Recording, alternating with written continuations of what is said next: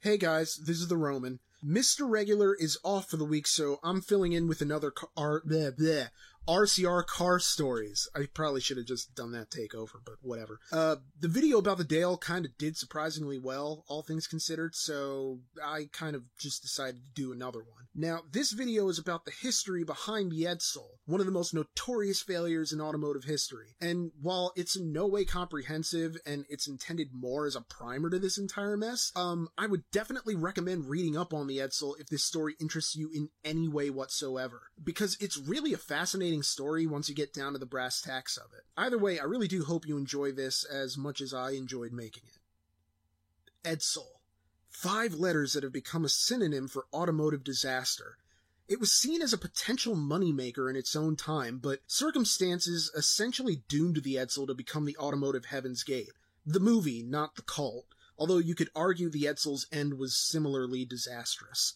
By 1960, it was kind of a miracle Ford executives could even sit down with all the butthurt surrounding this car's failure. You could make the case that the Edsel might have been able to turn things around, provided it was given more time and, a bit more care and attention to detail, although I'm not really sure it's an argument anyone would choose to make. The writing was on the wall just a little over a year into its production. By late 1959, the company had to essentially put the kibosh on the Edsel in a move that's sort of like cutting off a zombie-bitten arm to keep the rest of your body from turning.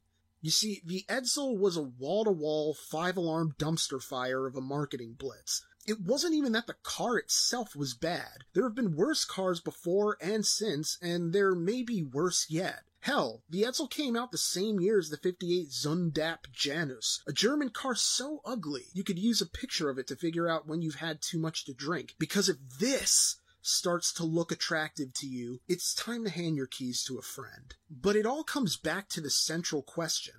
Why is the Edsel considered the failure of all automotive failures?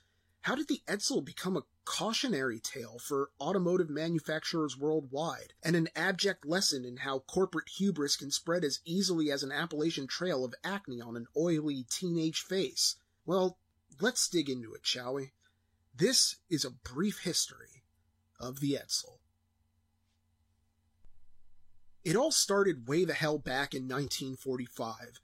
Henry Ford was forced into retirement and was succeeded by Henry Ford II. Now, in a crazy move, Henry II hired a flock of pencil pushers with degrees in business administration, and they were eventually known as the Whiz Kids. They were a collection of guys with hard-lined faces, like they were constantly thinking, This would be the day they were finally going to talk to that cute barista. The group included such luminaries as future Ford CFO J. Edward Lundy, finance man R.J. Miller, and Robert McNamara, the future Secretary of Defense under Presidents Kennedy and Johnson, and the man who holds the distinction of being the longest-serving Secretary of Defense in American history, having served for 7 years. He would also go on to serve as president of the World Bank from 1968 to 1981, just to give you some idea of the kind of talent Henry Ford II was roping into this thing. But there was a pretty big catch.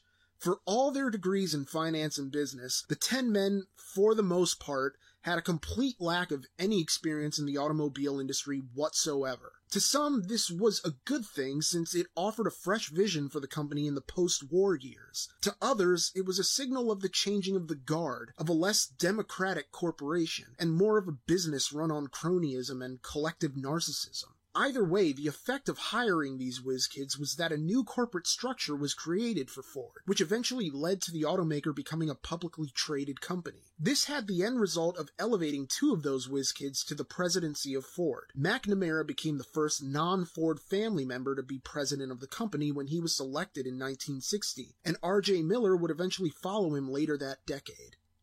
The initial belief was that Henry Ford II was simply surrounding himself with buddies, and that isn't entirely off the mark, considering the whiz kids included noted Ford friends like Lundy and Tex Thornton, the man who founded Litton Industries, which would go on to employ Dale Clift, the inventor of the Dale, in an interesting little throwback to the first one of these new RCR stories. But the fact of the matter was that the rejuvenated corporate restructuring helped boost sales to put Ford back on the level of GM in the early 1950s. Granted, it was below what the company was hoping to achieve, but it was still an improvement over where they had been in those early post-war years.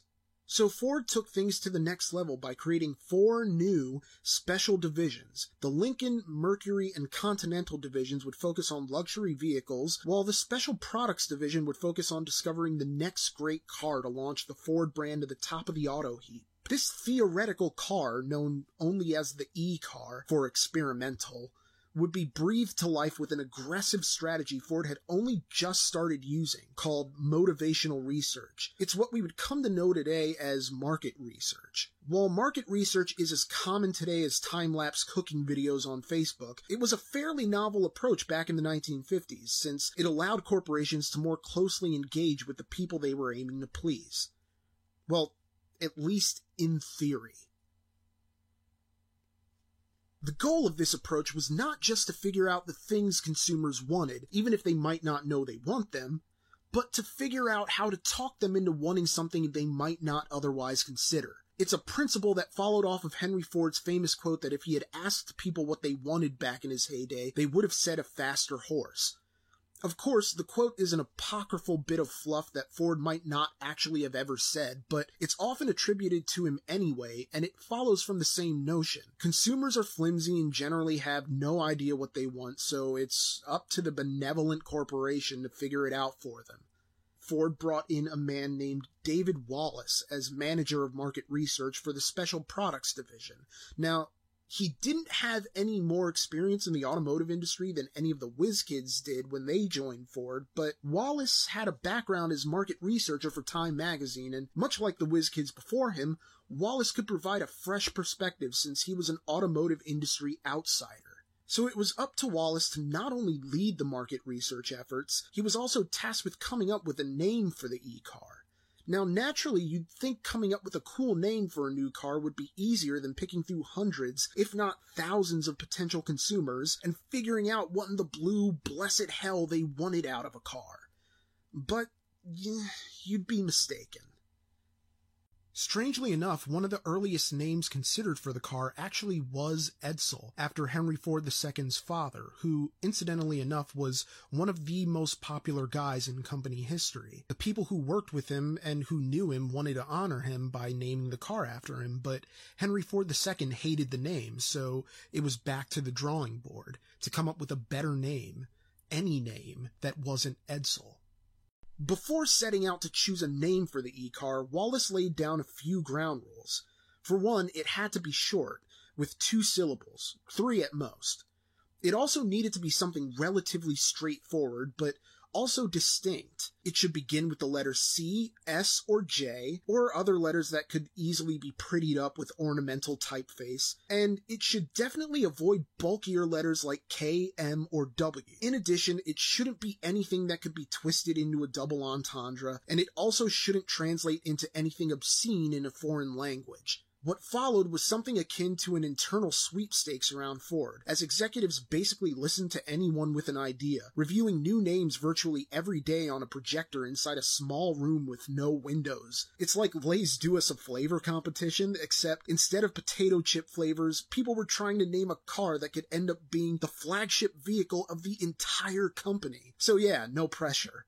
After an initial period of suggestions, the frontrunners eventually came down to Citation, Corsair, Pacer, and Ranger. But other names tossed around included the Arrow, the Phoenix, and the Altair. Altair? I don't know. Assassin's Creed makes me wonder how to pronounce it. Another name being considered was the Simplex, which was suggested by Louis Crusoe, the man who named the Thunderbird. He had a similar gut feeling about the name Simplex, and it led Wallace to worry that Crusoe's pull as vice president of vehicle operations would make the name not just a possibility, but an inevitability.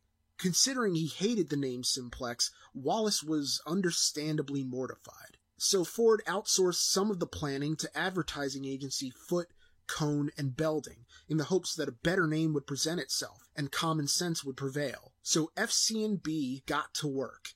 In order to inspire creativity among its workers, FC&B decided to have an internal sweepstakes of its own with the help of Ford. Everyone in the company was allowed to pick a name, and if the name was chosen, they would receive a complimentary e-car. Now, I'm sure employees would have rather just had the car's value for a prize rather than some hypothetical car that might take years to roll off the factory line, but it didn't really have a negative impact on the quality of submissions. Why? Because FC&B employees somehow came up with the exact same names. Well over 6,000 names were submitted, and those were narrowed down to just 10 by FC&B, and in a shock to Ford, the shortlist included the original 4 frontrunners, Citation, Corsair, Pacer, and Ranger. According to Wallace, the probability of this happening was 1 in 3.5 million. So it had to be one of those names, right? Well, you'd think so, but you have to remember we're dealing with perhaps the most notoriously headstrong collection of brain trusts in the history of American automotives. Like the food fight scene in the movie Hook, everything was on the table, and nothing was on the table. Stuck at an impasse, Wallace came up with a crazy idea: to reach out to a poet that the wife of his assistant happened to like, just to see what she could come up with. So he wrote a letter to the poet, Pulitzer Prize winner Mary Ann Moore, asking if she could come up with a name. Interestingly, not only did she agree to help, she offered to do it pro bono. Because he didn't expect a reply when he solicited her help, Wallace didn't bother giving Moore any of the guidelines he'd given to his own team, meaning he received all sorts of crazy-ass names. There's the Hurricane Aquila, which is Latin for eagle, the Hurricane Accipiter, which is another bird of prey, Erundo, a genus of plants in the grass family, and the Ford Silver Sword, which at least rhymed, even if it conjured violent imagery. And those were the tame ones. Before long, Wallace was inundated with a series of increasingly ridiculous names, including the Tonnerre Alifere, or Winged Thunder, the Regna Racer, the Anticipator, the Mongoose Civique, the Ford Fabergé, which is a huge boost of confidence for its durability, the Dearborn Diamante, the Pastelogram, the Thunder Crester, and the Arc-en-Ciel, which stands for rainbow. And Moore didn't stop there, no. See, the next week, she mailed Wallace a fresh new list of names like the Thunderbird Alley, the Turbo Torque, the Crestalark, the Triskelion, the Pluma Piluma, the Adante con Moto, the Taper Racer, Taper Acer, the Regina, Either way, it was nicknamed the Rex, and the Tiraloc, which means bullseye, and the Chaparral, which Google tells me is vegetation consisting chiefly of tangled shrubs and thorny bushes. So yeah, great name for a car. It kind of started to sound like Pokemon names at the end of a Pokemon Honest Trailers video. She even added a PS to the list about how she was disobeying her brother's advice and suggesting an additional name, the Turcotinga, which is a portmanteau of the words turquoise and Caatinga, the latter being a solid indigo South American finch or sparrow, because I guess she was obsessed with bird names. She would later suggest one final name, the Utopian Turtletop, a suggestion which more or less confirmed Wallace's suspicion that he should probably avoid actually running any of these names past corporate, for fear of being laughed out of the building. But hey, he seemed to get a kick out of the suggestions, and he appreciated Moore's efforts enough to mail her some flowers around Christmas time, since she wouldn't accept actual payment, although something tells me she would have been happier getting a bird in the mail. Eventually it came to nut-cutting time, and Ford chairman Ernest Breech sat in for Henry Ford II, who was on vacation because of course he was. And so these final naming meetings had this extra layer of stress to them because, they had to come up with something that they thought Henry Ford II would like too. Breech hated all of the names that they had come up with, so the committee had no choice but to go over some previously rejected names Breech presumably hadn't heard yet, such as the Droff. No, seriously, the Droff. And if you don't know why that name is utterly ridiculous, try spelling it backwards. This is how desperate these men were. I've been to clubs at 2 a.m. as the lights came on and saw drunk, lonely men who weren't as utterly bereft of possibility as this committee. It got to the point where any reasonable name would have been accepted. And Lord knows the committee tried, even suggesting the name Benson, after one of Henry Ford II's brothers. It wasn't until Breech rejected this name that some frustrated person in the room just threw out the name Edsel, which caused Breech to perk up and take notice. In lieu of a better name, and with just about everyone wanting to go the hell home already, it was agreed that the E-car would officially become the Edsel. Wallace himself even admitted the name was a terrible idea, as he wrote a letter to Marianne Moore, revealing that they had decided on Edsel, adding in the postscript, "I know you will share your sympathies with us." And yeah, that probably tells you everything you need to know about how poorly received the name was. But it was the only name the committee could agree on. Some popes were elected in less time it took Ford to come up with the name, and the car was treated with no less reverence. And that's because, much like Henry Ford II in comparison to Henry Ford, the Edsel was expected to be more than it was. It's probably not a hot take to say that it wouldn't have mattered what Ford had called it had the Edsel been a better car. Hell, it might have even been a modest success had Ford been better about managing expectations, because really, the Edsel wasn't that bad. For instance, despite the styling not being up to the standards of what the public wanted in the late 1950s, the Edsel did offer several features that were innovative for its time, such as a rolling dome speedometer that lit up if you exceeded your pre-programmed speed limit, and a push-button system that automatically shifted the transmission using an electric servo motor. Sure, Chrysler technically did this first with the PowerFlight and TorqueFlight transmissions in 1956, and in fact, you could go back even further to the Vulcan electric gearshift system in 1913, which was offered by, among other automakers, the SGV company in good old Reading, PA.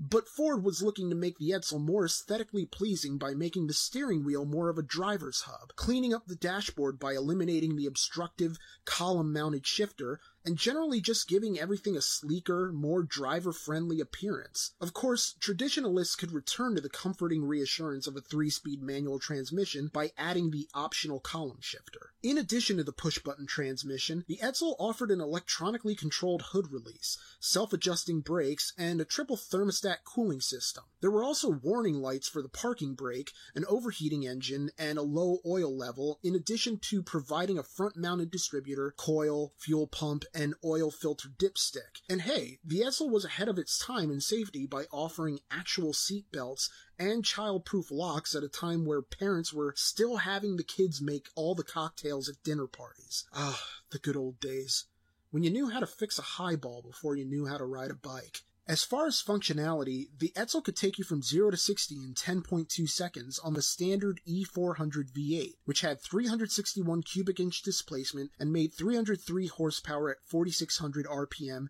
and 400 pound-feet of torque at 2,800 RPM. In a funny little fact, Ford would actually display the torque rating on the engine to make it appear more powerful since it was a bigger number. This was just another instance of functionality that couldn't live up to presentation.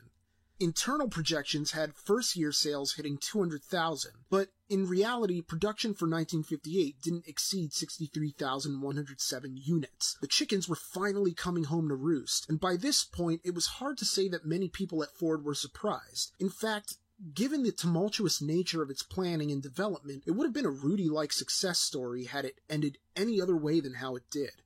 I mean, this car was positively marred by one issue after another, even after cars started rolling off the factory line. Take the Teletouch system, for instance. The problem with Teletouch was that it wasn't nearly as convenient as its marketing would suggest. You get this little pod with a series of buttons in the center, and while it's not exactly difficult to push a button in the center of the steering wheel, and while the buttons remained locked into place so that they wouldn't change position with the motion of the wheel, so many drivers were used to the car horn being there that there was an intrinsic risk of dangerous gear changes. Now granted, the risk was relatively low, considering that the Edsel had an electro-hydraulic inhibitor switch to prevent just this thing from occurring at speeds above 5 miles per hour. But push-button transmissions were eventually phased out due to industry-wide safety concerns, so regardless of how well it did or didn't work, one of the Edsel's biggest features would have still been rendered obsolete. Other factors working against the Edsel included a simple fact that's felled many cars before it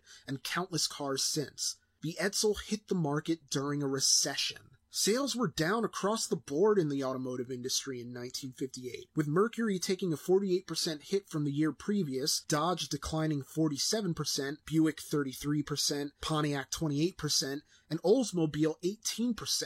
Basically, Ford picked one of the worst years since the Great Depression to debut a new car, especially when you factor in that the habits of the buying public had largely changed, with many going towards smaller models with an emphasis on fuel efficiency. To make it even more ridiculous, because assembly on the Edsel was run between Fords and Mercurys, assemblers would become mixed up in their routine and occasionally forget to install certain parts, and some of the parts that were installed didn't even fit properly. So dealerships were getting these unfinished cars with missing parts that were difficult to replace. Ford tried like hell to cover their ass with aggressive marketing, but if the dealerships aren't on your side, there's not a whole lot you can do. With that said, the marketing was honestly kind of brilliant. Ford funded a variety series on CBS known as The Edsel Show, a 1-hour special that featured Frank Sinatra, Bing Crosby, Louis Armstrong, Rosemary Clooney, and Bob Hope. It was a murderer's row of talent. It premiered on October 13th, 1957 and became one of the highest rated shows of the year, even earning an Emmy nomination for Best Single Program of the Year, although it lost to Playhouse 90. And yet, while the Edsel itself was promoted on the show, which, again, drew monster ratings, nobody really cared about the car itself. Sure, Ford tried to tease audiences by paying for full-page ads in Life magazine, where they'd use blurry photos or Edsels hidden by car covers to entice consumers, but the enthusiasm for the car just wasn't there, and they couldn't make it appear out of nothing. I mean, if people just didn't care, they didn't care. Fortunes didn't really improve in the years ahead either, and by years I mean all 2 of them. By August 1959, Ford was reluctantly preparing the first 1960 Edsel pre-production cars. However, a little over 3 months later, on November 19, 1959, Ford announced it would discontinue the Edsel, with the final ad appearing in the Saturday Evening Post just 2 days later, as a sort of grim postscript to the car's failure. Ultimately, bad marketing only carries so far as an excuse. The real problem with the Edsel was that it wasn't a strong enough product to overcome its limp dick, downward spiral, all-hands-on-deck approach, because, if anything, all hands proved to be too damn many. Everyone had a say in the Edsel, from low-level employees to consumers themselves. Hell, I'm kind of surprised the failure of the car didn't cause Ford to swear off market research altogether, but then it seems everyone took an L on this one. Marketing can't be everything, because when marketing is everything, you get No Man's Sky. You get my debut album, probably. Maybe. I don't know, whatever. It's like having your mom do all your Tinder flirting for you. No matter how awesome you are, she is always going to write a check that you just can't cash, because you're her baby. And it's only natural she's going to talk you up like the second coming. And this was Ford's baby. Except Ford eventually decided it wasn't worth it to have the Edsel hanging around, rent-free, eating all the apple butter and bringing in next to nothing from a seasonal job as a tour guide at Crystal Cave. As with any failure in the automotive industry, Ford had to know when to let go. And if there's any silver lining in this for Ford, it's that they managed to recognize that point sooner than most. And that's a wrap on the second RCR Stories podcast documentary. Maybe I'll just call it a pod doc or something, I don't know. I hope you enjoyed it, and I hope this got you interested in learning more about the Edsel. Mr. Regular and I have been pretty busy writing the weekly regular car reviews, so I don't know how often I'm going to be able to get to do these little specials, but if people enjoy these, I'll find the time. Reviews will be back next week, and hopefully I'll see you there. Until next time, thank you so much for listening, and have a great week.